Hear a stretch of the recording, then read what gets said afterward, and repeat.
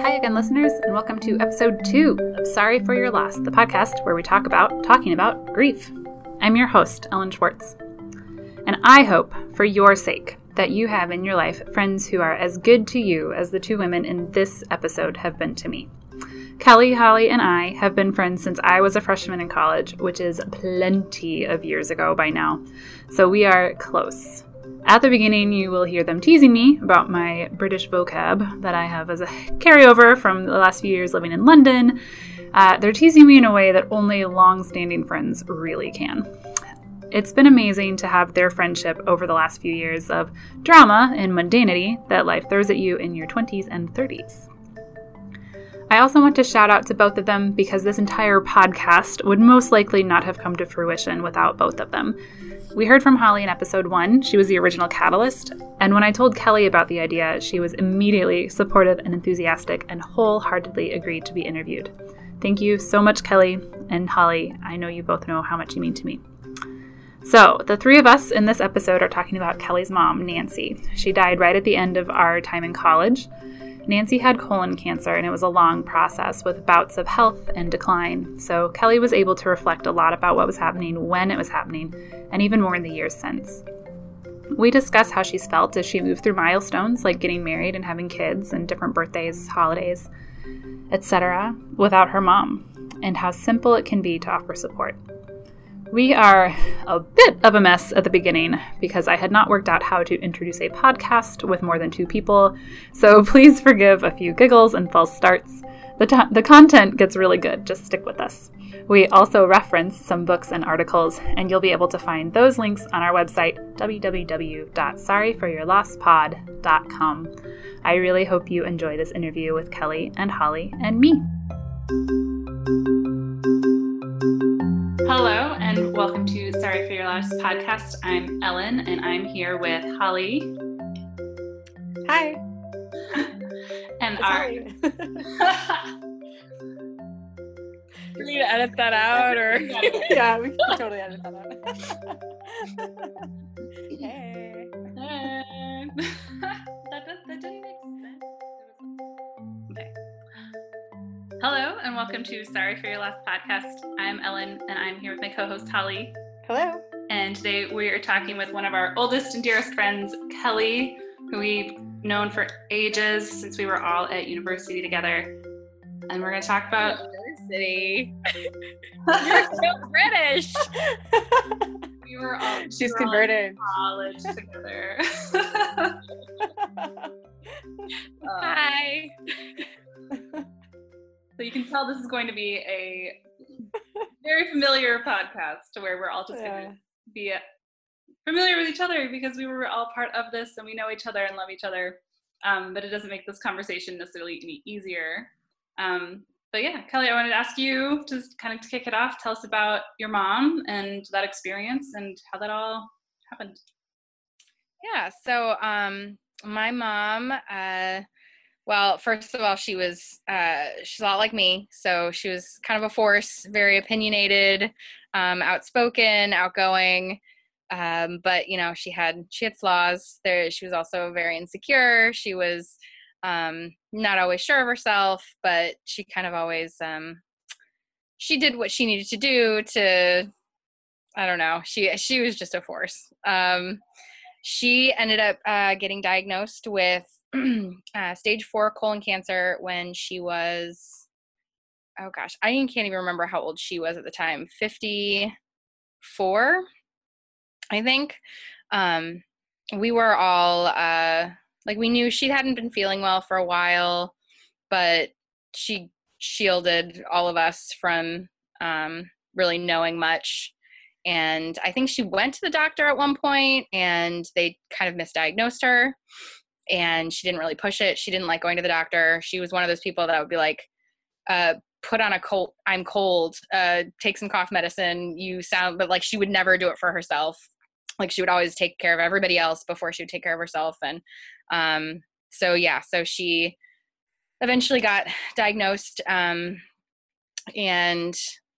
we all found out, they weren't very honest with us though about when she was diagnosed, how bad it was. So we all kind of, I mean, it was devastating, of course, and we knew it was bad, but I don't remember, like, it was a long time ago. So she died at this point. She died almost 12 years ago. So it's hard to remember a lot of those little details. But, you know, life moved forward, and she started chemo immediately, and she didn't want it to affect her life in most ways. So she kept working. She was a teacher, and I was in college at the time. So I think at one point we had a conversation of like, do I need to stay home or can I go back to school? And everyone was like, no, that's ridiculous to go back to school. This is fine. My sister was in college, like her last year of college, and my brother was already moved out. So a lot of that first stuff happened just, I think, with her and my dad. And then, yeah, we would get results, scans, things like that periodically about how she was doing. She had one instance in 2000, so this would have been 2004 in July. And in, it was spring of 2006. She had to go in for emergency surgery, complication. And I actually had a friend, Kara from Springfield. She drove me all the way home, and then drove all the way back. So she had a 6-hour drive ahead of her. And it was just, I remember it being like evening. I didn't have a car. So yeah, it was amazing. She did that. And my mom had a colostomy bag after that because they took out a section of her colon. And then she went back to work for a while. And then in spring of 2007, she declined pretty quickly. She was in hospice starting early July and then mid-July of 2007. And then it was about a week, and then she died. So we knew for a while that it was going to happen. And then by the time she went into hospice, it was going to happen almost immediately. She was no longer eating food. She just had IVs. And yeah, it was a really rough decline, but it was only like 4 days, 4 or 5 days of like she was in tubes and she was in a hospital bed at the house. And we had like a nurse come in every day and kind of help. But yeah, we had a lot of time. Like we knew from 2004, we kind of knew that was what was going to happen. We just didn't know when. And all of the chemo and the medicines and things, there was a lot of experimental stuff. So we were lucky that a lot of it worked for a really long time, not to make anything go away, but just so that she could continue to live and at least sustain most of her quality of life for a really long time. I later found out after she died that she was given 3 months to live back in 2004 when she was diagnosed, which we didn't know because my dad said she didn't want to tell us that like they were totally honest about the fact that she had cancer and that she was sick, but they didn't want to scare us into thinking like that was it. I mean, she was also like, she'd lost all of her hair and she never wanted to wear a scarf because it looked like she was sick. Like she immediately went and got a wig that looked normal. And like, she never wanted people to know she was sick. She didn't want to talk about it. So I think another thing, like she didn't want to talk about it. Like she was grieving her own, like she knew she was going to die and she wouldn't talk about it. And so I was a little bit mad at my dad when we found out that they didn't tell us how bad it was, but the fact that we'd gotten 3 years was, he probably would have told us it once. If she declined really quickly, they would have told us. But once things started, she was just sort of more sustained. So they figured that they would keep, living life like normal. So yeah. So, you guys came to the funeral. I remember that. I know this is going to sound really weird, but like, I don't remember a lot about it. I just have little flashes of what happened, who was there, what was said. But for the most part, I just remember the presence of love. Like people just were out there. And I think that's so important, is that when people don't disappear. I know, this podcast is all about like people kind of not knowing what to say and not knowing how to approach subjects and not talk about it. And I think, the important thing is just being present. That's a really, really big deal. And, you know, you do have all of these things that happen when someone dies. You know, you have to deal with funerals, and you have to deal like the logistics, the things that fill your head that are all just the practical realities of it. And then you're also dealing with just feeling broken.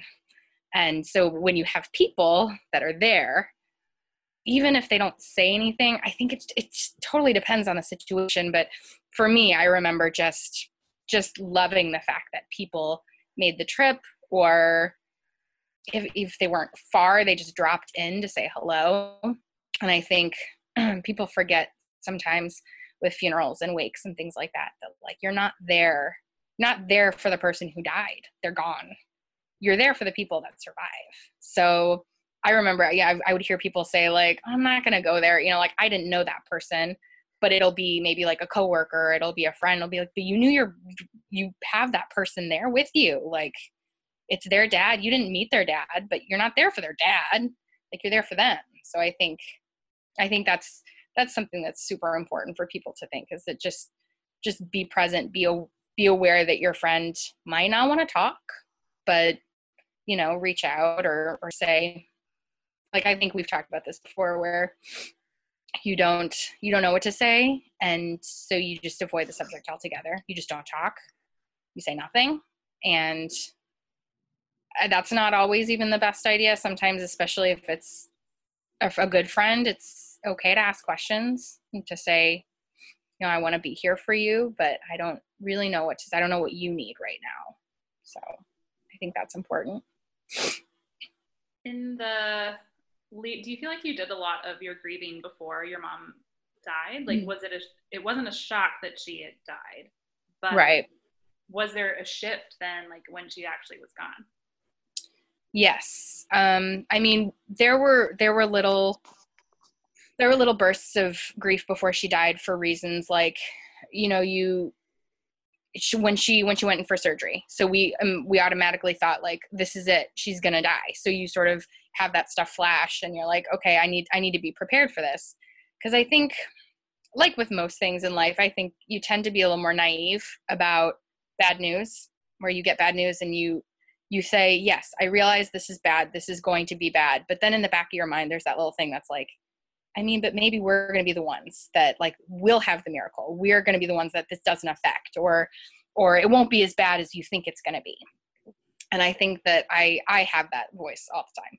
So I think sometimes that expectation management is tough, but yeah, I mean, I think just realizations before she died of like, she's not going to be here for this, or not knowing like when it's going to happen. So thinking like, do I need to do all of these things or talk to her or say these things or have her say these things before she dies? And then sometimes you just forget. I think when she wasn't really sick, I didn't always remember even. But once she went to hospice, that was like, there was just a lot of crying, just a lot. Just because you know that it's the end. And she, again, just like other times when she'd gotten sick, she didn't want to talk about it. Like I even thought maybe that once she was gone, like did she write us letters? Did she do anything? And Dad was like, no, she didn't want to address dying at all. And even she didn't want to make any decisions about it either. So like she would talk to my dad and he would be like, well, we need to know, you know, if you want to be cremated, and she was just like, you decide. She was like, I don't want to think about it. I don't want to do any of it, which makes me think also that was never a subject that was approached when she was younger either. You know, it was just, you just don't talk about death because it's, I don't know, it's crass or it's too depressing, or, you know, people just don't talk about it for a lot of reasons. So, yep. So she just kind of avoided everything. But when she died, yeah, it was a weird day when she died. I mean, obviously it's going to be the weirdest day of your life when a parent dies. But it was, so I went into work because, so it was just me and my dad there. It was over the summer and Amy was already, I think she was already moved out at that point. and my brother was out, moved out. And so I remember being like, should we go to work? Like, is this appropriate? We know that she's close. And Dad was like, no, she doesn't want you to just like sit there. So he's like, just keep living your life. And he was going to do the same thing. So we both went to work, but maybe a hour into it, I got a call from him saying that he'd gotten a call from the hospice nurse saying that we needed to come home, and that was it. So I don't know how I drove home.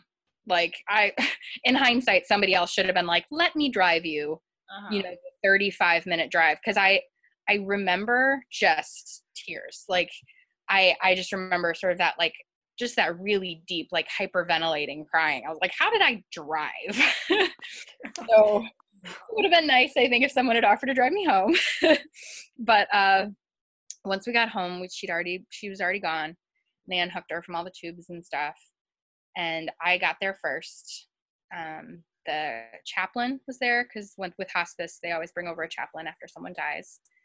I guess for last rites. I honestly don't even remember why he was there, but it was him and the hospice nurse, and then my dad got home, and then everybody kind of slowly flooded in. So it was my brother, my sister-in-law, his wife, Kelly, and then Amy, my sister, and her husband, Henry, and then Doug, my fiance at the time. I was like, were we very, very good? So all of us were there at the house, and it was just weird. Like, she was in the living room. She was gone. But, like, we were, like, in the dining room, like, talking. And, like, we would occasionally, like, go back into the room and, be with her for a minute. And we'd all kind of we cried a lot, but we also laughed a lot. And we told a lot of stories. And I think that's, people do that a lot when someone dies. You tell stories. And there were a lot of people that died that year. That year, we lost 4 people kind of in our family. It was my sister-in-law's dad, my mom, my grandpa, my uncle. Wow. And yeah, so we did a lot of funerals that year. And then after that, so they kept her there for a few hours, and then they took her wherever they take dead people. I don't know. And then I remember Dad was obviously doing all of those like plans, and then we were like, what do we do now? Like, it felt so weird. And so we went to Harry Potter. We went to a movie. And then Dad was like, Mom hated White Castle and I love it, so let's go to White Castle for dinner. So for lunch. So we went to White Castle. And then after that, we came home and we did more crying and telling stories and laughing and just being together. And then I remember ordering Papa John's pizza, and it never came. And it just never showed up. And Ryan, my brother, who's super inappropriate about a lot of stuff, was like, I'm going to pull the dead mom card, and I'm going to call him and make him feel super bad. And I was like, dude, too soon. But that is him. That is his personality. He's definitely he jokes. He's not super sensitive. And of course he was devastated that our mother died, but he's the kind of guy to tell a dead mom joke. He still is. So that's another thing, is that people are so different in how they grieve. So, I mean, my brother and my sister and we all lost our mom, but we all handled it differently. We did different things to cope. And I think also the way that you feel, it's kind of weird, but like the way you feel about death, like, or being religious, makes a difference too. My brother I can't remember if it's agnostic or atheist, but he believes like when you die, it's nothing. Like, you don't go anywhere, there's no heaven, there's no hell, there's no afterlife, there's no coming back as anything else. He just thinks if you're gone, you're gone. Which I think that's super depressing, because I feel like I have to believe there's something else. So that, I think for me, thinking of someone like that, I feel like death would be so much harder to handle, because it's so much more like finite but I don't know. Obviously everyone kind of deals with it in their own way, obviously. But yeah, so that was just a weird day. And it's weird to have to just keep living your life.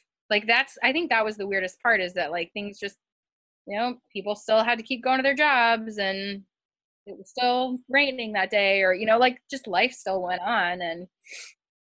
Um, and then you sort of don't know if like you should talk about it. That was gonna be my question. Like when you went back to work, or even like with your friend group, like did you want people to ask? Did they bring it up? So I remember I talk about my mom a lot. I still talk about her a lot. And it's not meant to make people feel uncomfortable, but that's like my form of coping, is I bring her up a lot. I like to tell stories. I like to remember her in those ways.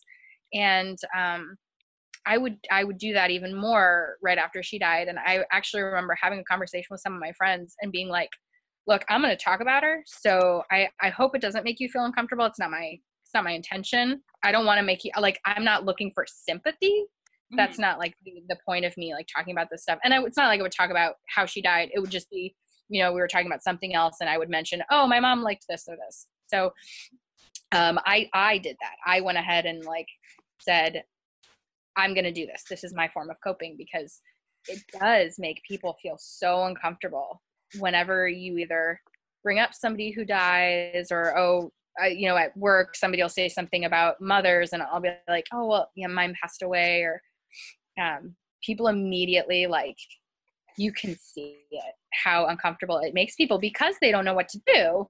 For me, I would try and diffuse, I think, the discomfort, and be like, it's okay. It was a long time ago, regardless of when it was. Just because if it's not a close friend, or if we're not really going to get into it, there's no point in,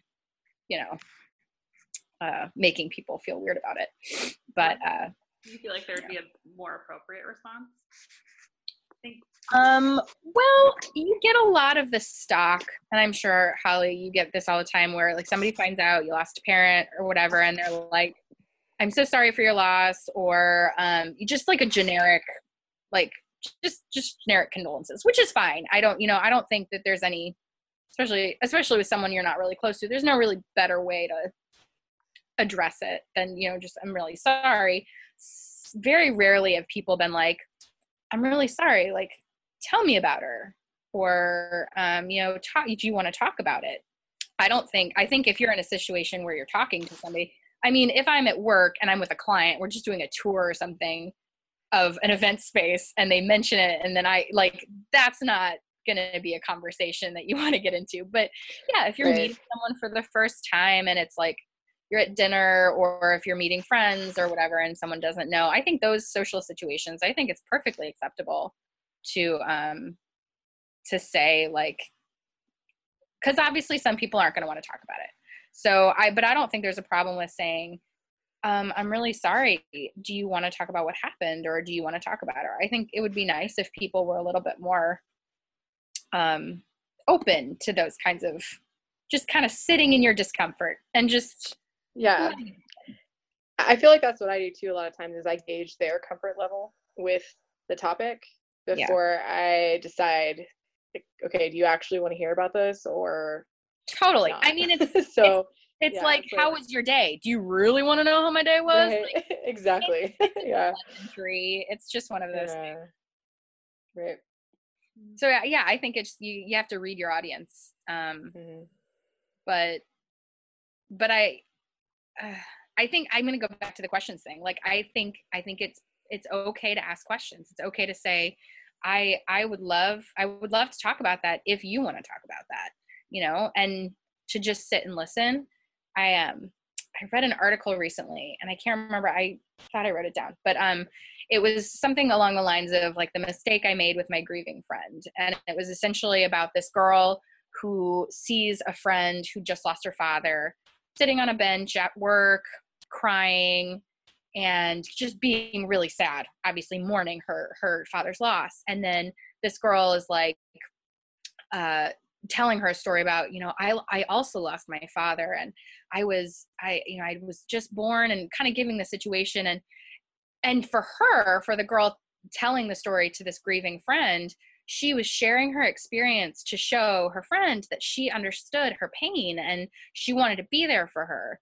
But what her grieving friend heard was, my pain is obviously not as bad as your pain. You win. I shouldn't be so upset, and like stormed off. And so this girl was like, that was not my intention. I wasn't trying to diminish her grief or her pain, but I was trying to share my same situation, or, you know, share the emotion of like, you're not alone. And it's called conversational narcissism. And it's total, we all have it. Like, it's that thing where you hear something and you can relate to it, and then all of a sudden you stop listening to your friend and you're just waiting for them to stop talking so that you can interject and talk about your experience. And it's not a malicious thing. It's just, we all have shared experiences and we want to share those with everyone else. And we want to know that everyone else can feel the same things as we do. But when you're grieving, it's not always the most appropriate time. Well, and what I'm learning just listening to the different stories of grief is that even if you've had grief, it might not relate at all to someone else's grief. Like, everything is a unique experience. Absolutely. You're unique. Your person was unique. Sorry. Well, and you have different relationships with, just like I said earlier, like my brother and my sister also lost their mother with me, but like I viewed my mother differently. Like we all even had different relationships with our own mother. So like that is a different variable. There's so many different factors to grief, which is why I think it's also so hard to talk about, is that, like you said, like everybody has a different connection to the people who died. Like my dad's connection with my mother was different than my connection with her. And he's going to deal with things differently than I will. So like, it's just, everything is so different. And also different stages of your grief. Like if you're right in the very beginning, which was like the story I told in the article, is that like right in the very beginning, it's so raw. And I had a lot of times where I was like, well, I don't care about it. Like you just don't really care about anything else because nothing else seems as important as your grief at the time. So like work doesn't seem as important, or even, you know, your relationships, everything feels a little bit, just more trivial. So I think that's another thing too, is that like, if you're really in the beginning of it, it's tough because you could say something to a friend when they're in that position and you'd think that you're helping and they might lash out. And that's, you know, it's less about your relationship with this person, but more just about their grieving and, you know, what they need at the time. But for me now is that it's weird because you grieve all the time, every day. Like I think about my mother every day, but some days it's a fleeting like memory or something, but it doesn't always make me sad anymore. There are some days that it feels like it stings, just like when you're in the beginning, which is another thing, is the grief bursts. That was something that I talked a lot about with my sister, because I didn't do a grief counselor or thing with you, which I probably should have. In hindsight, I think it's a wonderful, wonderful tool and resources to have a counselor specific to grief. She went to somebody, and she also read a couple books. And there is a guy named Alan Wolfelt, Dr. Alan Wolfelt. He's really, really good psychologist that has written a lot of great books about grief. And one of the things he talks about is having like grief bursts where you seem totally fine. And then all of a sudden you're just in pain, and you might burst out crying, like literally just for no reason. Like something might remind you of the person who died, or you'll have a memory, or you'll have just some feeling, and it'll just like wash over you like a wave, and you'll think you're fine, and you will be fine like the rest of the day. But there's this like 10-minute period where it's just, you'll just feel so awful. And that just happens. And it still sometimes happens. Milestones are tough. Milestones are definitely harder. So like her birthday, or the day she died, or then even like my kids' birthdays, stuff like that, where you're just reminded of the person who's not there to celebrate with you. So, or for a reason, like the day that she died it's so weird. I don't know, Holly, if this happens to you, but like a week or two before the anniversary of her death, I get like really irritable. And for a while, I didn't even realize it was like, it was, and I couldn't pinpoint it for so long, is that I wouldn't even realize that it would be the day she died. Like you just, everything just felt yucky, and I was mad and I was irritated and nothing was right. And then I would realize, oh, tomorrow's the day. Like it wouldn't even click. And so then now I'm totally prepared for it. So I know that like a week or two around the day she died is always going to be the hardest. Yeah, mine was the same. About the day she died, or my dad died, and then his birthday is also something that sometimes it mine isn't as much irritation as it is anxiety. So I'll be more anxious about things, and then it took me a couple times to realize, oh, it's because this date's coming up. I'm 2 weeks out. I'm 1 week out, just like you said. Yeah. And then preparing for it in a different way. I'd like to link that article. I think I've sent it to you guys and posted on some social media stuff, but it just like you were saying, Kelly, it talks about waves. Sometimes you can see the waves coming and prepare for them and brace yourself. And then other times it just hits you, 100-foot wave, like takes you over for that 10 or 15 minutes. And then, but you get better, and over time it is a little, makes it easier. But yeah, I've definitely felt that.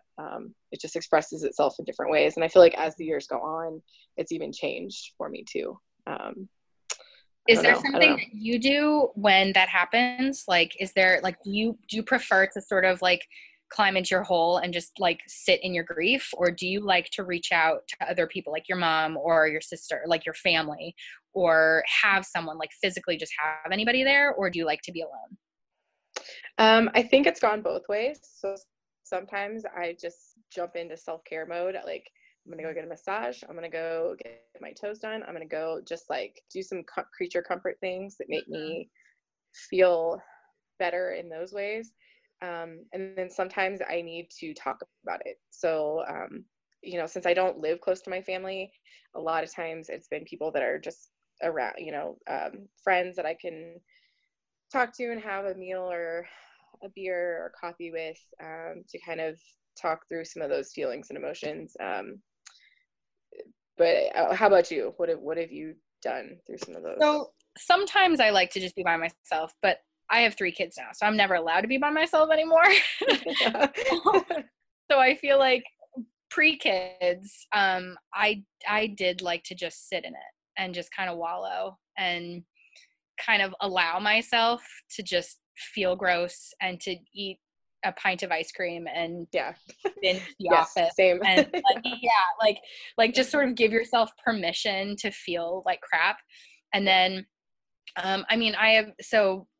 I've been married to Doug for over 10 years now. So like he's been around this entire time. And I think sometimes he can gauge whether or not I want to talk about it. So he'll sometimes be like, okay, well, I'm here, but most of the time it's just, there's nothing to talk about at this point.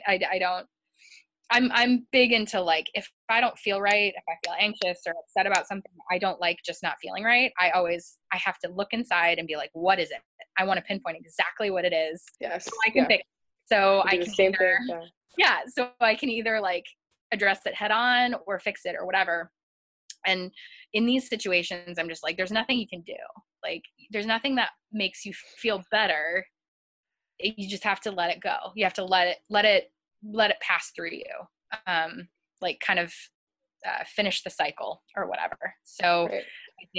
I think that sometimes happens. I think if people were to ever want to talk about it, I would totally talk about it. I talk about everything all the time. I talk a lot. So I think for the most part I would, but like you said, in those waves, sometimes you just have to sit in it. Yeah. The end. Yeah, I don't know. Any other I talked a little bit about having, with kids. You were kind of alluding to questions earlier about how, if anything, is different with kids. I think when you have kids, you just like think differently about everything. And I always hated that like patronizing, like right before you have kids, people are like, oh, well, you just don't know until it happens. I'm like, well, screw you. I read the books. Don't be so condescending. Like, but it is true. Like you watch movies differently. You listen to music differently.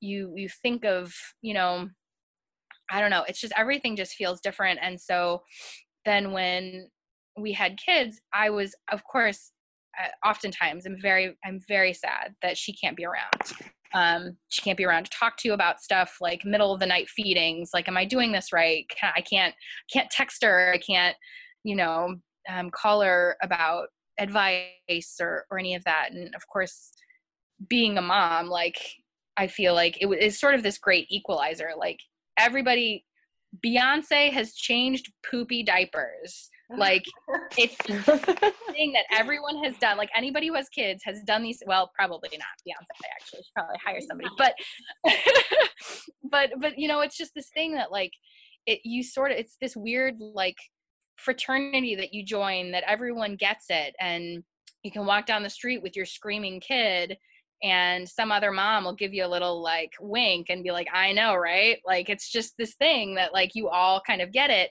And I wish so desperately that I had my mom to, like, do that with, like, to be more of a peer. And I think maybe that's even just growing up, because obviously your parents are your parents and everything. But, like, once you get to a certain age, they're kind of more like peers, and they stop, they start cursing around you, and you start, like, everything is just, you feel more at your level. And I'm really sad that I can't have the same conversations with her now, because I was still a kid. I was 22 when she died. So I didn't ask her all of these interesting questions about her life and the things that she loves and why, and, all of those things. And now, like, her parents are gone.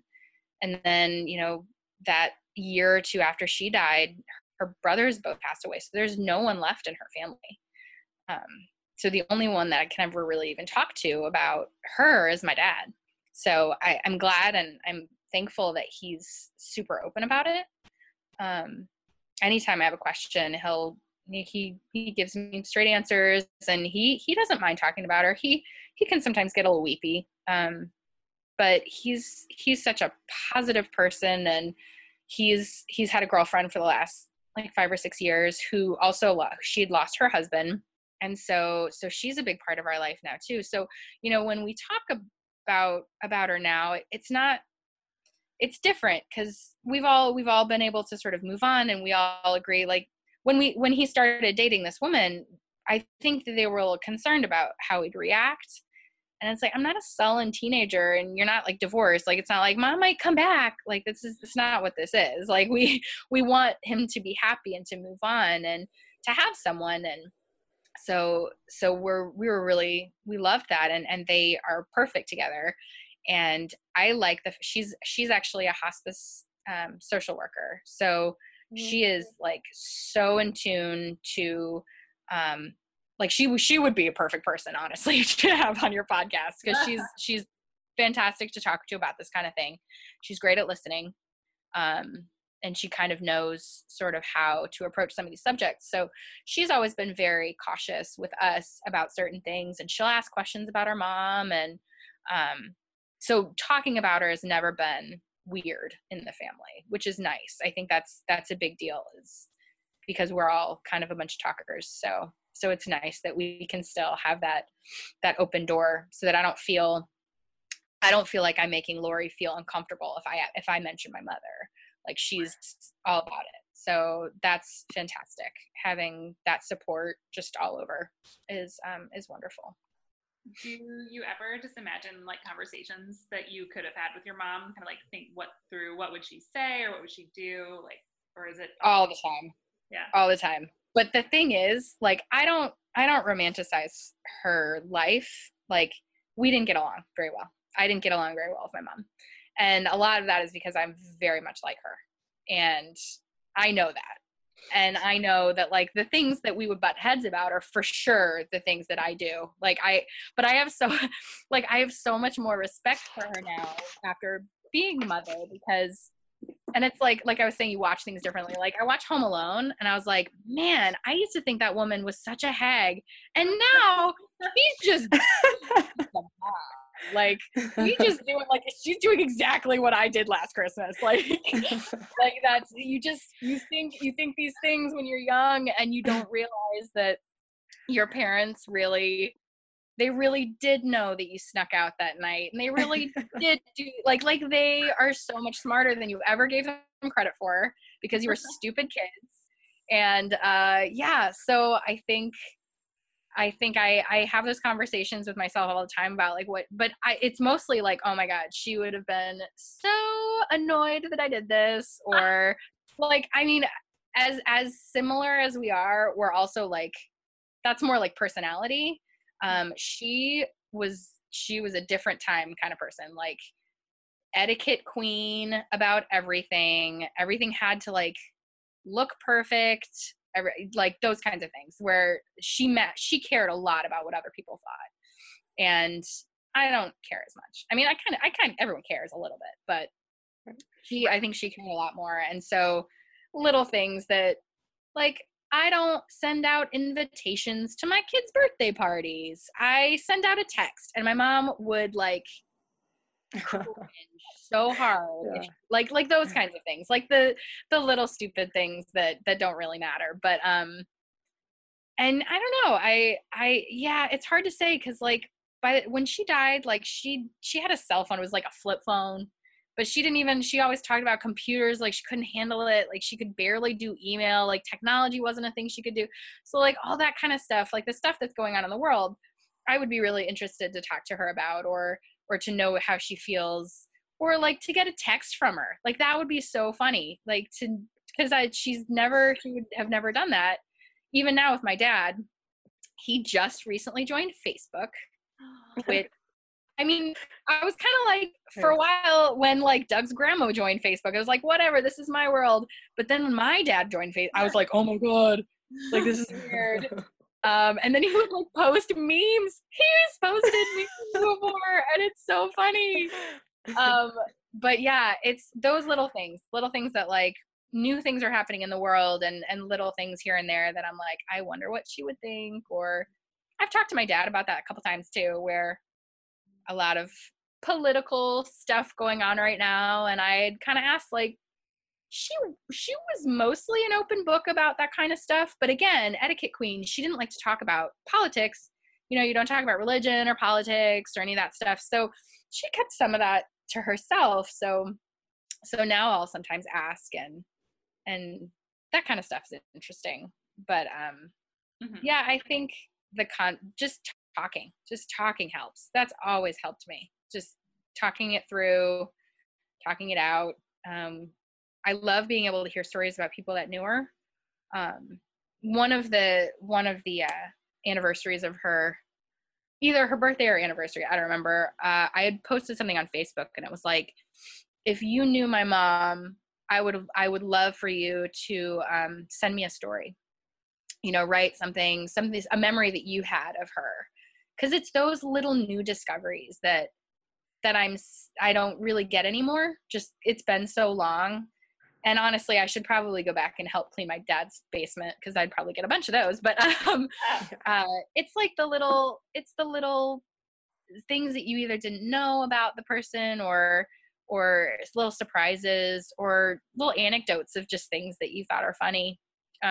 So that was awesome. I loved that. I got probably maybe 20 people to post little stories about her. And it could have been as simple as like, one of my college friends just saw her at a guard show and you know, had a, you know, fun run-in with her, or, you know, somebody I was in elementary school with and they remembered her, you know, when we'd have sleepovers, or, you know, that kind of thing. The like different perspectives of the same person, which is kind of cool. Cool. Mm-hmm. So did anything stand out, like when you were kind of grieving, or even throughout the last few years? Is there anything that's like stood out as a really good example, or even example that just surprised you about how someone reacted to your grief, and like what in your experience? I think when people are more open to listening and like asking questions, I think, like I said earlier, is that a lot of times people just sort of shut down. And I think sometimes people even think like, oh, she's not going to want to talk about it because it's going to be too hard. But that's not always true. So I think when you get somebody like, those good conversations you have until 2 a.m., those really deep, long conversations. It's when someone like asks questions and is willing to listen. And, also I'm not saying that it's never okay to share your own experiences. We all have these things, and it's nice to hear when someone else feels the same way. But yeah, I think when there's an openness to listen is really important. And it's hard to just like bite your tongue and not talk. But yeah, I think that's really good. Cool. I mean, I think we've made it through all of my actual questions. Okay. I actually looked at him prior to, and I'm going to make sure I hit all my bullet points. Yeah. And just, I think that you were saying like, what advice do you have for friends? And I have said talking a lot, but I think with anything that you talk about a ton, it sort of just becomes more normalized.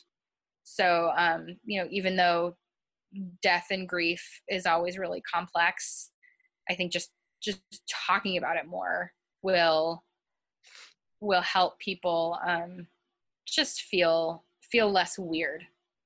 And I mean, you're not always going to have amazing reactions. Some people might like bristle and be like, no, I don't want to talk about it. This is too hard or whatever, but that's fine. But yeah, I think the fact is that anything that we talk about will become normalized if you continue to talk about it. Mm-hmm.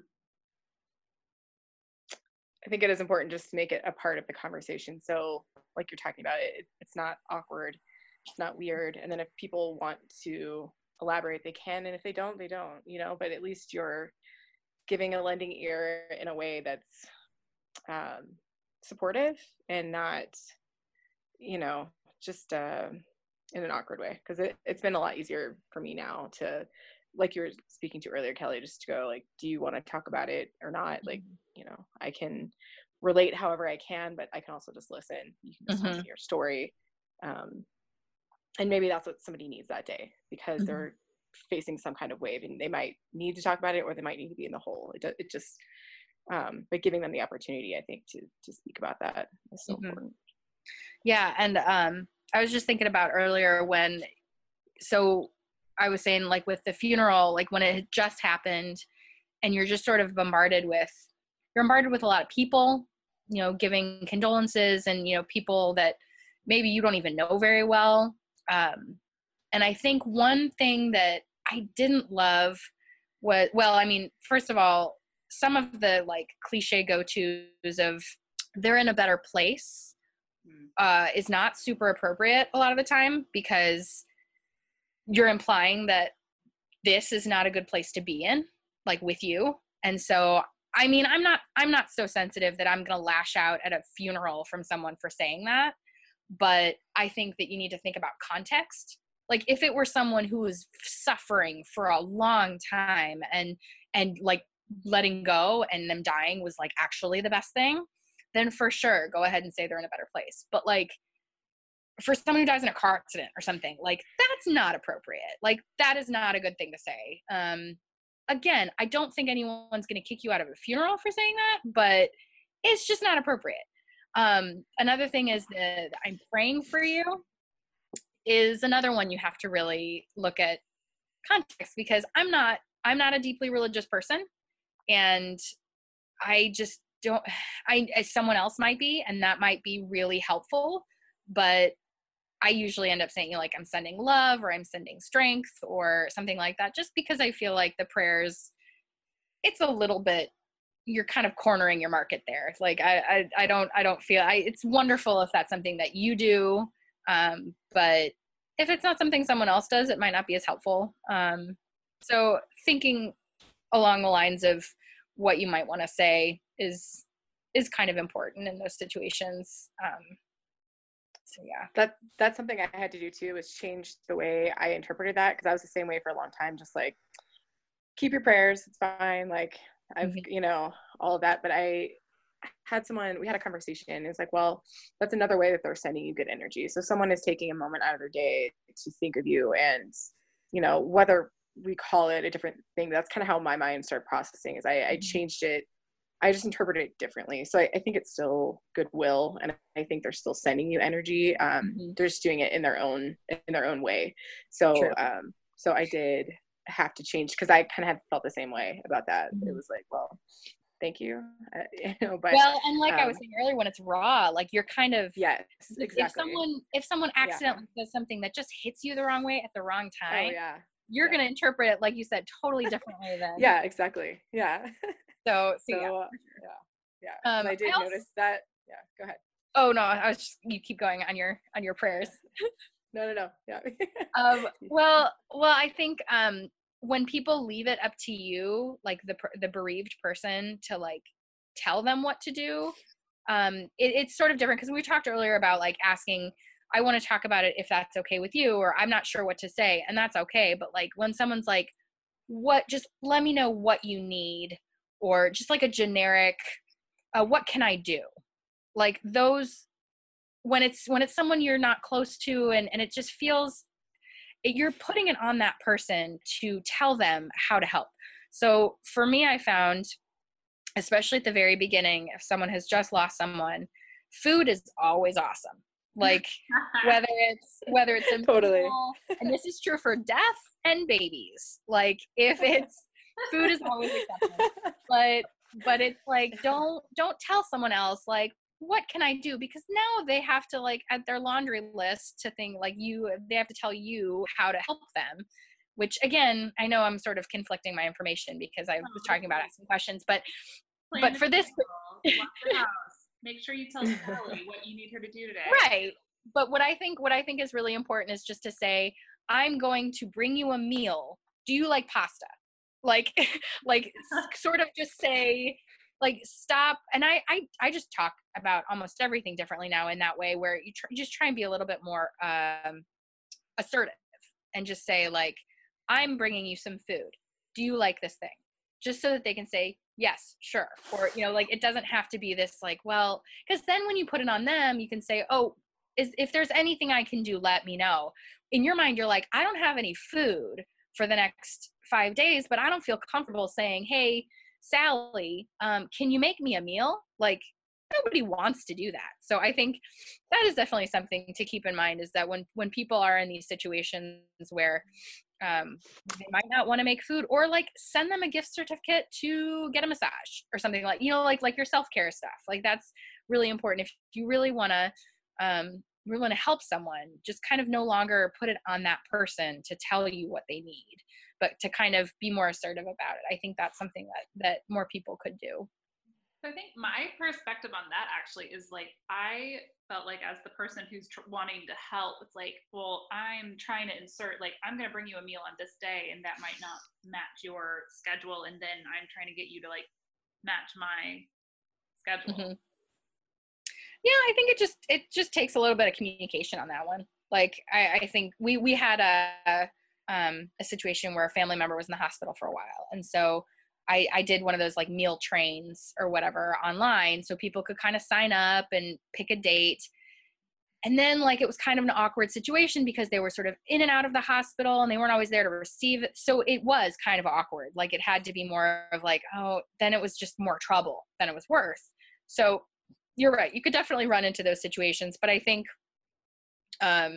maybe in that case, go to like a loved one who's not like the like person who's maybe specifically grieving over it. Like, if it were in my case and somebody wanted to help me, maybe they could ask Doug and be like, look, obviously he's still grieving as well, but it wasn't his mom. So maybe he's a better person to kind of navigate or organize that, or even like freezable things, something totally you can put away and then pop back in the oven when you need it. So it's there. Yeah. And then little things here and there, after someone loses someone, it's grief. Losing someone is just, it makes you feel lonely anyway. Like, you feel lonely with grief because you're the only one experiencing it exactly how you're experiencing it. So that's already a very lonely position to be in. So I think as a friend of someone maybe who would lose, like, a little text, just a little thing, not even with any anything behind it, but just like, I'm thinking of you. heart emoji or something, like something simple and small, and it could be an opening to a conversation or not, like our world is a little bit different than it was. So maybe, there's tiny little things here and there, or if you want to go old school, send them a letter or send them a card or something, just a little thing. I think just knowing you're not alone is really, really important. And Holly, like you were saying, you don't have your family close, so you're able to kind of lean on a support system there. And I think that is crucial, is to have a support system. I mean, you already feel sad and alone. You need to have people there, even if people are not bringing you food all the time or all of that. Like, you just anybody who you feel like you might lean on, because I know I was lucky that I felt okay. I did not feel like I had to go to therapy or felt depressed. Felt like I was able to lean on family and friends and talk about it enough so I could get through it. But I know a lot of people that have gone into like a deep depression, and it's really, really hard to get out of. And I feel like that is just ripe for scary things happening if you already feel that and don't have anyone reaching out to say, I'm here. I don't know if you need anything, but I am here. So, yeah.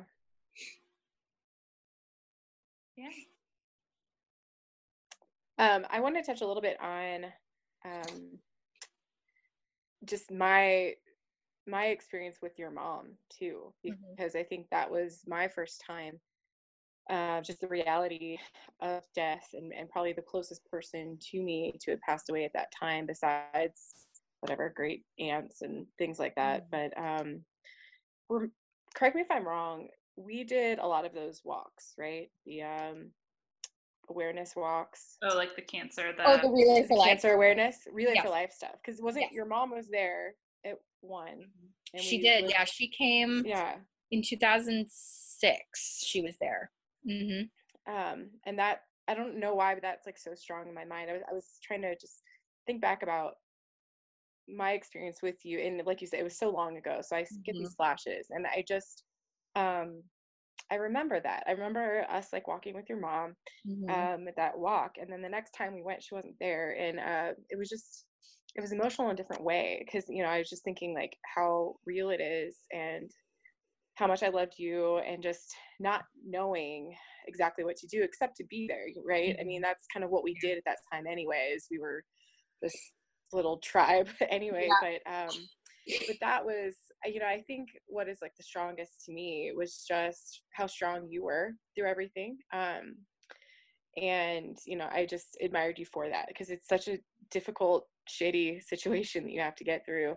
And you just I don't know, I just remember us like we all just were that cluster together. And absolutely. Well, and that was towards the end of college too, where I mean, you're sort of about to set off on adulthood and no longer being protected by any kind of institution or anything, like being on your own. And for sure. And that's why I feel like I got through it as easily. I mean, that's not easily, but is I did feel like I had such a strong support system. And so she died the summer of 2007, and I still had to go back to school for one more semester.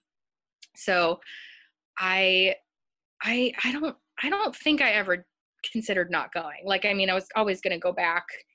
I remember it feeling a little strange, but also being like, this is also my family. Like that was something that, driving 3 hours from home during this really rough time, because I still was, I mean, it would have only been less than a month later that I had to go back to school, because she died on the 24th of July, when school usually started up in like mid-August. So it would have been weeks later. And, but I don't remember feeling sad all the time. Like, I remember having this amazing family in Springfield with you guys and everybody that just, we would use time, we would go out to dinner and we would have parties. And you might say that I sort of ignored grief for a while, but I think that's just what I needed. Like, I don't feel like I did it in detriment to me moving on, or like, or coping. I think that was a form of coping, is, you know, occasionally just getting lost and everything else and graduating. But I mean, I was really lucky in these situations. You know, not everybody can say they had all of these people who were willing to be there and to talk or to not talk and to just kind of exist so that if I needed them, they were around. And I know you guys were, like I said, I know you guys were at the funeral. Probably. I probably talked to you. I don't know. I remember what dress I wore. It was a funeral dress.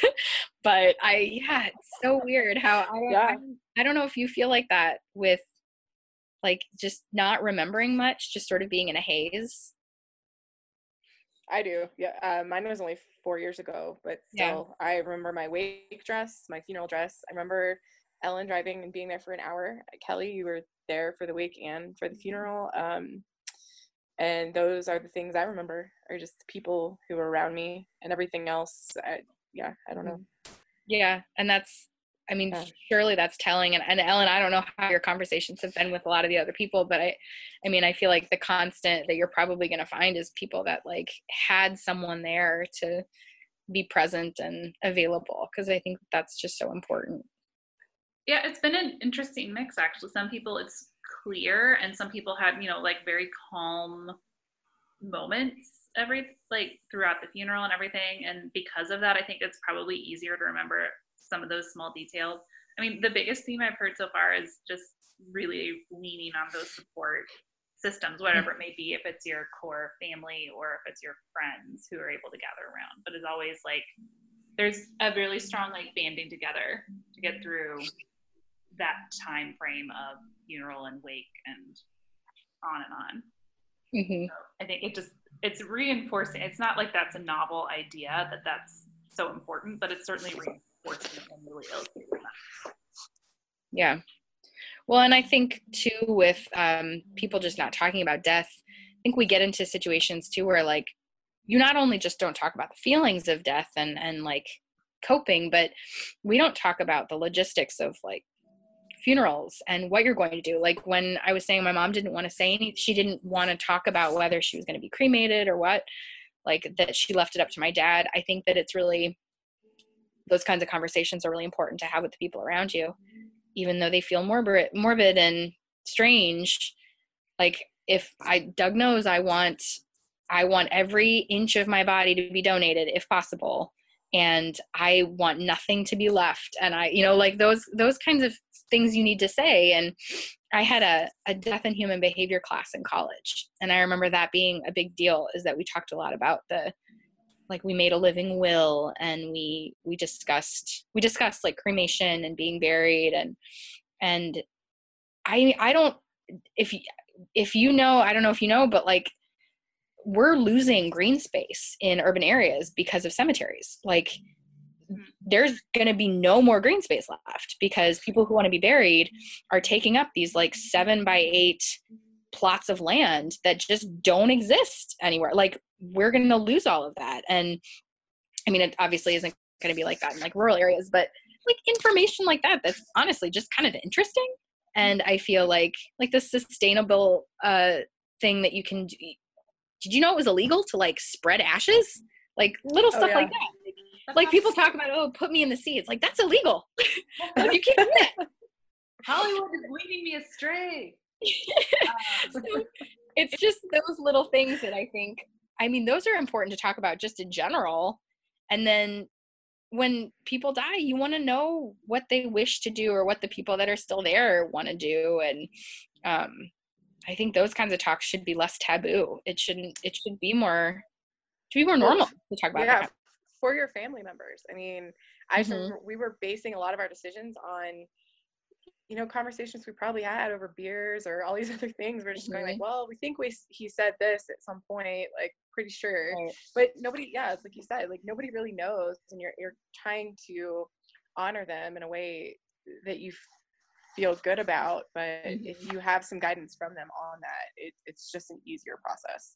Because I remember just second guessing every single thing I'm doing, going, well, like, would he really like this? Like, is this, I mean, to a point it's for you because you're honoring the person you love as well.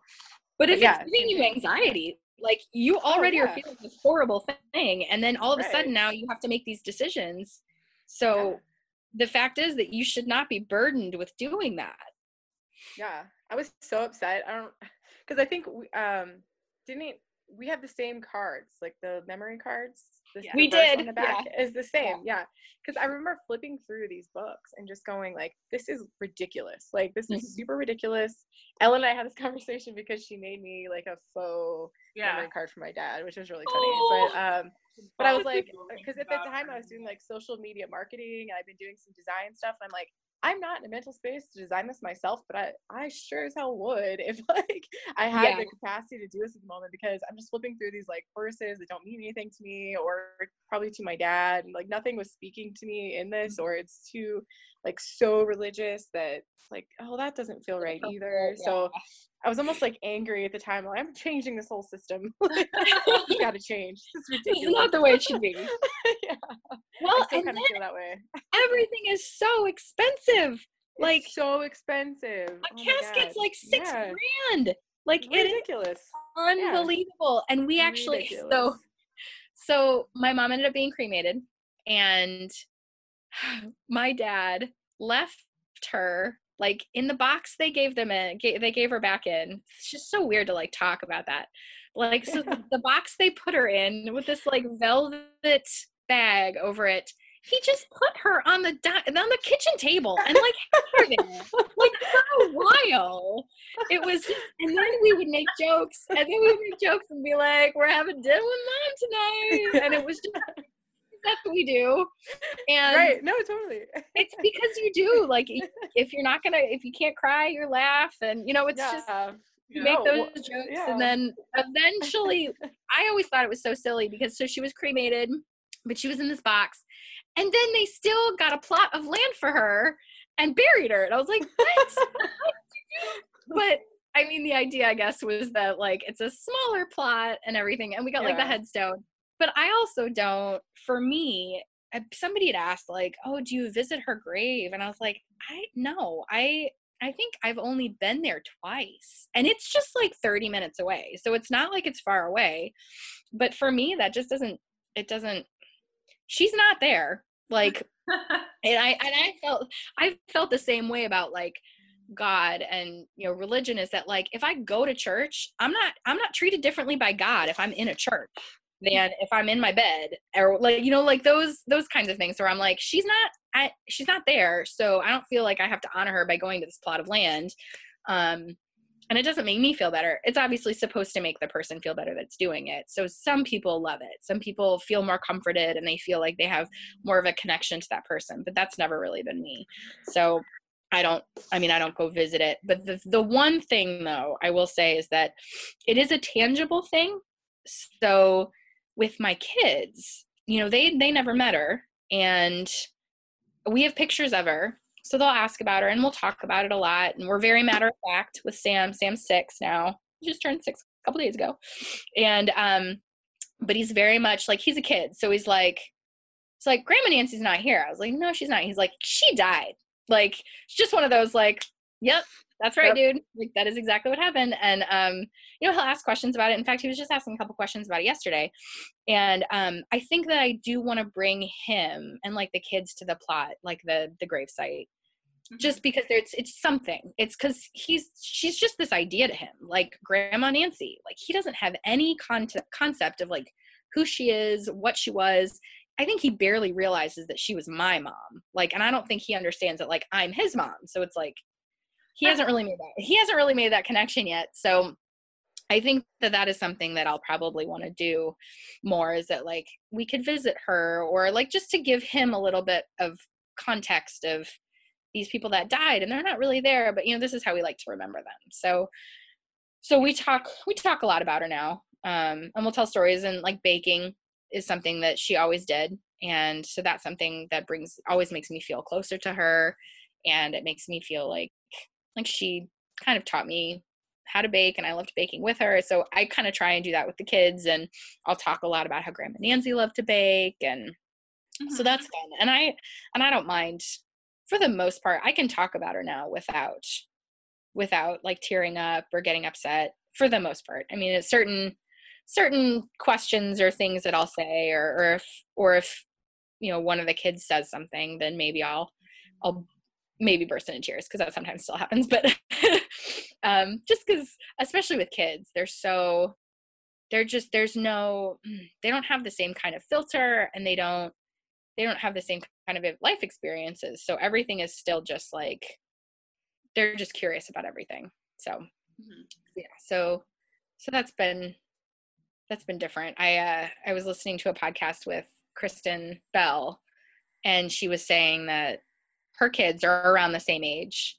And it's, again, very like, it's just very matter of fact. And I don't shy away from anything when it comes to telling the kids. Like, I don't ever say, oh, we just don't talk about that, or they're just in a better place and we're not going to, you know, like I tell exactly what happened.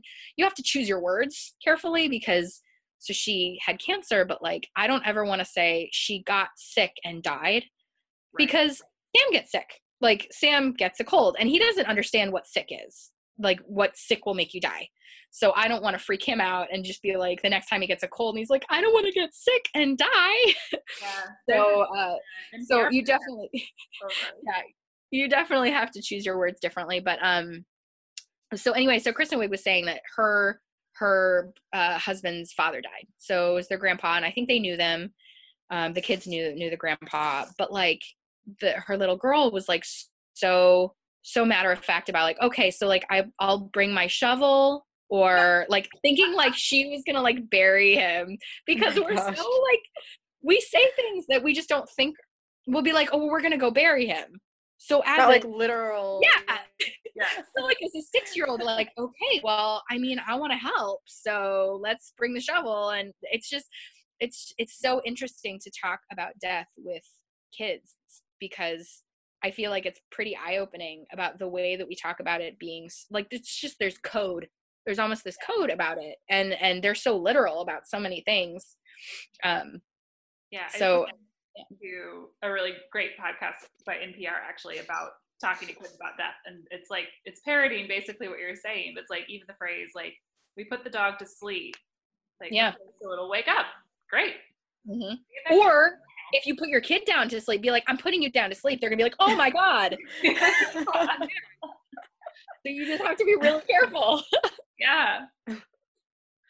So a long time ago, there was this town like in Michigan or Minnesota. Apparently, like everyone in the whole town has a living will. I'm gonna look it up and then link it here. But it was really, really interesting, because it was talking about some of like the way they have the conversations are so different, because everyone has a different grasp on that reality of death and how to process and what to do. And so it is like that free flowing conversation, and like everyone, it's just not a scary thing. Like everyone just talks about it. They all like know what they're going to do. And, but it's like kind of unique to this little town. So I'll find that so that I can share that. That's cool. It's interesting. Yeah. But. Yeah. I mean, the fact that nobody wants, death will happen to everyone. Like it's something, it's so interesting that like, that it's something that's so normal, that's so every day people will die, whether it's natural causes or not, that we have not figured out how to make it like a narrative that is a normal thing to talk about. And granted, like, I don't want to make it so normal that like it's no longer a big deal. People obviously, you need to grasp the fact that it's this thing that like it's huge for it to be a thing. But yeah, I don't know. It's crazy that we've come so far in civilization and it's still taboo to talk about death. Well, what's blowing my mind with all of this is that it once you just say, I'd like to talk to you about this, it's pretty easy to have a frank conversation with people. Like, I know I'm pretty close to people who I've talked to so far, but I think that's such a small step. Like, I almost feel like this entire podcast idea sounds ridiculous. Like, it can be summed up with, well, just ask them. Like, yeah. But it's not obvious. Like, that's the whole thing. Like, yeah. The internet won't even tell you that. I Googled it, which is why Yeah, it's true. But I mean, and we do talk about like how every experience is so varied and different, and people will handle it differently. But you're right. Like that's ask, talk. And that idea, that was probably the most important thing I heard after my dad died, because in my mind it was suicide, so it's just a little more taboo. Mm-hmm. In general. And I had a friend who I used to work with who his dad died in a similar way. And he gave me some of just the best words I'd heard. And that was just, Holly, I'm here for you. I will talk to you at any time, but I want you to understand that what I went through in my relationship with my dad and what you did with your dad are two different things. So even though we have the same experience, I'm going to process it differently than you will. And then that then relate even to Kelly, like you addressed, like your brother and sister. So like our relation, all three of us had different relationships. And so how we processed the experience we went through with like my brother finding my dad, me, driving several hours to get there, like all these things just change the whole thing. And then how you go on from there is vastly different. So, cause me, calling this friend, I thought like, okay, this is gonna be the person that like totally gets like everything. And then, he said those things, and it changed the way I address death with anything. Was it a relief to hear that? It was, actually, because you think there's like a certain way you're supposed to feel, or maybe a certain way you're supposed to grieve, or like, okay, this person gets it because it's also suicide, but honestly not. It just isn't.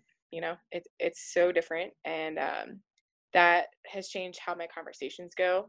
So I no longer, I mean, not that I ever did before, but like I just never assume anything about anyone's situation, because like I'm sure, and even you with like someone else's mom who died of cancer, like everyone's story and situations are so vastly different that one's not going to be the same. But the way you get through, it's like how you get through those dark moments, like those things, like I think are where you can connect, whether it's a dog, a relationship, or something, anything that gives you that like internal darkness, I think can still be relatable. Because I think earlier, Ellen, you were talking about people who, might be trying to relate, but they only have this one way to relate because they've only experienced death through an animal or, the loss. I think, Kelly, actually, like one of my breakups, you sent me an article, and it was about how like even that can feel like death of something, and that was really important to me. And I thought about that like many years later, about how I relate to other people, so it doesn't have to be the same, but you can, you go through different processes on all these different things. So yeah, and it does, we grieve all the time for different things. Yes. I have a friend who went through a divorce, and it was just that like you're not given a manual of like how you're supposed to feel or what you're supposed to do, but it is like it's a death of the future that you thought you were going to have. And so I feel like the things that you learn when it comes to talking about grief and loss, I mean, it's just loss. It's loss of something, whether that's, people can grieve over jobs. Like it's a loss. It's a loss of a future that you thought you had, or maybe with someone or whatever. And I think sometimes it's hard because you always feel like it's you're the narcissist of yourself. Like you think it's the most important thing. And like you said, everyone might be going through something else. Like someone else on a bad day you might think, oh, well, that person's just this horrible thing. They might've just lost their dog or something. They're coping with it, maybe in a bad way. Maybe they're being a bad driver or something. I'm just going to assume everybody who cuts me off just lost their dog. So that's just what I say. It's like, I bet they lost their dog today. They're just not coping well. A lot of people out there that have lost their dog today. Excellent lesson in empathy from Kelly. Kelly. Just assume everyone is grieving, and that's why they're cutting you off. I'll excuse you this one time. You see that car a second time, though, might not be. Exactly. There's a pregnant lady in there, and they're getting to the hospital. That is the second thing I think. So that car has a crazy life right now. I have to work through road rage too. It's okay. This is how I work through it. Awesome. Yeah. So I think I think moral of the story is just being there, being a presence in someone's life who might need it at the time. Yeah. Yay! Woo! Thanks, What's Kelly. your editing process like? Pretty lax. Yeah. But it's been really eye-opening just talking to people. I do, like, what I said was true, or it's just like, this is suddenly so obvious how it actually is pretty easy to be there and be supportive, but it doesn't feel like it at the time as the person from the outside. Yeah. So, like, for you, like, as someone on the outside, like, do you feel like there's something that you've done? Have you ever been lashed out at, or like, do you feel like you've ever done something wrong, or been like, I feel like I don't know, said things. There have been a few instances where I didn't know what to say, so I kept quiet, and I've kind of regretted that. And then also just like, I mean, the story about the kind of like the food that I was talking about earlier, it's just like, I don't know how to do this without feeling like more of a burden. So yeah, like you don't want to inconvenience someone. Yeah, and I think that at that point, I think I was just young, and like, I can't remember when it was or whatever. It was just like, I'm not great at cooking to begin with, and then to like force my stale lasagna on someone or something. But no. And if you want to like take yourself out of the equation in that case, like send them a gift card in the mail and just let them go out to dinner or something. If if you feel like you're talking yourself out of these kinds of things and you're like, I want to help, but then, I don't want to do this and this and this, so I'm just not going to do anything. So like, you can figure out a solution too. So make it so that like it helps everyone. Yeah, and I think that's just what I'm learning. I mean, fortunately, I have enough people for this podcast, unfortunately, but then fortunately, no one, like, it's not been so many that I'm in good practice about this. So, and it is because it is also unique, like with Holly, it was just like, well, I don't know what to do, be I know that I need to go to the place and do like at least just be near to that person.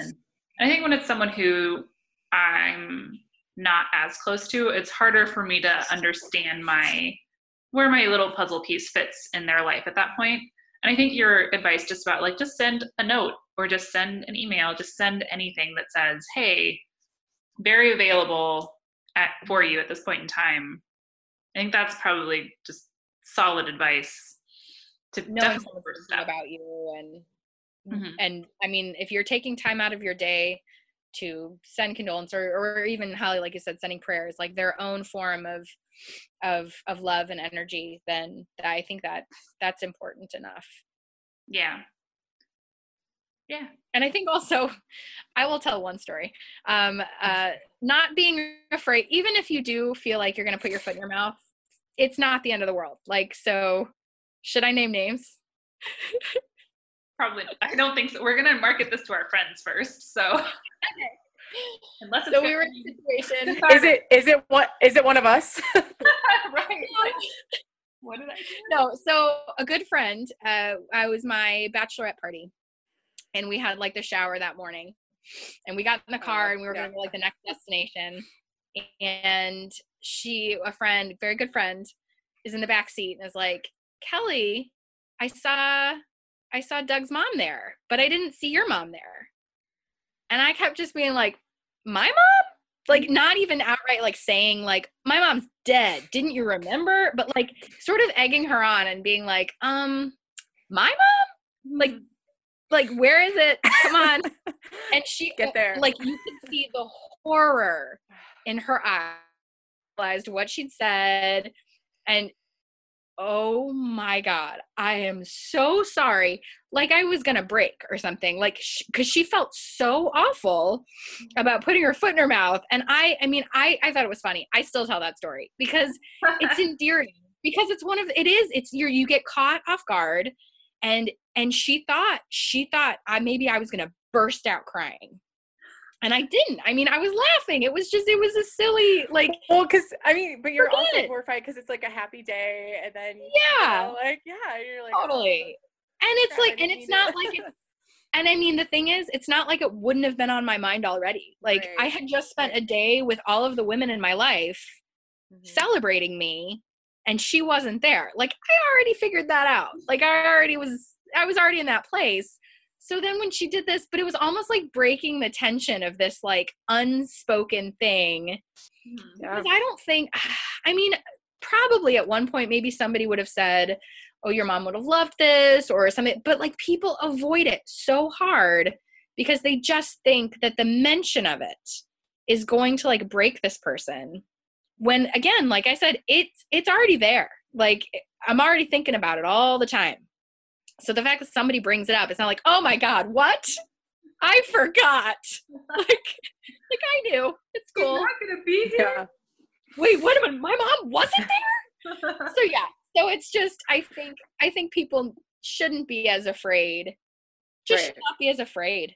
Just that it's, especially when it's someone who's grieving, someone who's close to them. Like I'll context, obviously, like at the funeral, don't like start like, hey, what are you doing next week? Like, I mean, there's a time and a place, but yeah, to not be afraid to approach the subject. Yeah.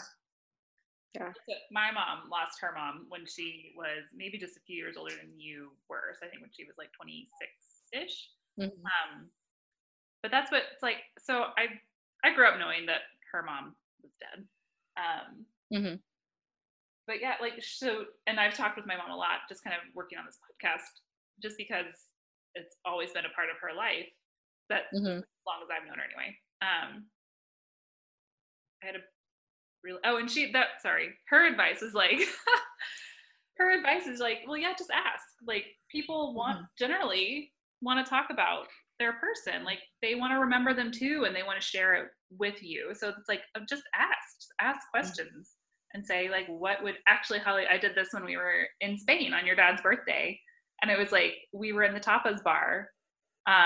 We're doing a toast to Ernie because it was his birthday. And it's just like, well, what would he do if he was here right now? And I think if I had all these conversations, even just with my mom and now, it's like, I would just been like, oh God, yeah, toast to Ernie. Yeah. Oh, and then like, from it. But instead I asked this question and you just lit up. You're just like, he would buy everything. He would do, like, you were able to share that and like think about him in a happy way again.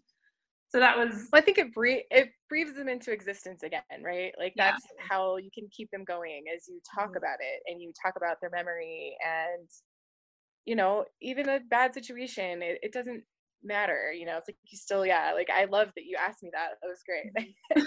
And we toasted to Ernesto and you know, how would he adventure Spain, and it was great because you want to keep it going in all the ways. So now I think I'm in a different place. Like, I would talk about my dad anytime, like, you ask. Like, I would love that. Whereas before, it took me some time. So I jumped into work and got really busy, like, right after. And I didn't necessarily want to talk about it. I don't know. I didn't want to talk about it with a lot of strangers. And I lived in Memphis, which was, felt at that moment, I didn't have that. I had like 2 people at my close network, which is fine. Sometimes that's all you need. It's just a couple people that you can be real with and honest with. And that network grew. And then I was able to talk about it more. But it definitely took some time to like want to do that. So, but now, definitely, like, after some time, I'm happy to talk about him in any capacity. So, I've heard that, I don't remember who said this, but it was like, you have 2 deaths, and one is when your body dies, and the next death you have is the last time someone speaks your name. And it's such a like profound thing to think, because there will be a time where like you are a more distant memory because you haven't been around for as long or whatever, and like people will move on and people will continue having families and friends and things long after you're gone. And so I think, like you said, keeping them, breathing life into their existence for a little while longer is really, really cool. And I think that for anybody who loses a loved one, whether it's a parent or, you know, a spouse or a friend, is that's all you want to do, is to just like keep them around, whether it's just in stories or, you know, these memories. So having that around, I think building those memories is really important. And that's something that people can always just ask, say, oh, well, what would your mom have done? Like Ellen did the perfect thing to kind of give you an opening. Mm-hmm. Yep. Good job, Ellen. Good job. Thanks, friends. Cool. I need to find like a whole new vocabulary for this because my default words are like cool. Oh, that's great. And it's like, is it cool? I don't know if it's cool. Have like a little list next to your computer. Go to the thesaurus. Yeah. You cross them off as you use them throughout the show. I can't use that word again. Done. Yeah. But I'm really thankful that I have both of you and that you're both willing to share and so we can talk about this stuff. Anytime. Same. Yeah. Thank you guys. My daughter is now awake. She's been up for like 15 minutes. She's just sitting there. Nice. Yeah. Probably maybe go get Are we done with podcast talk? I think so. Okay. So I went and had coffee with someone I met on a dating app this morning. Hang on. I'm gonna stop the recording though. Thanks for listening to this episode of Sorry for Your Loss. For links to any referenced sources, articles, or websites in this episode, visit sorryforyourlosspod.com or find us on Facebook and Instagram at sorryforyourlosspod. What did you think? How have you grieved? What helped? Record a message and email it to sorryforyourlosspod@gmail.com, and it may be featured on an upcoming episode of this podcast. Sorry for Your Loss was created and produced by Ellen Schwartz with moral support from Holly Mills. Thank you for listening and spread the word. If you really loved what you hear, be sure to subscribe or leave a 5-star rating.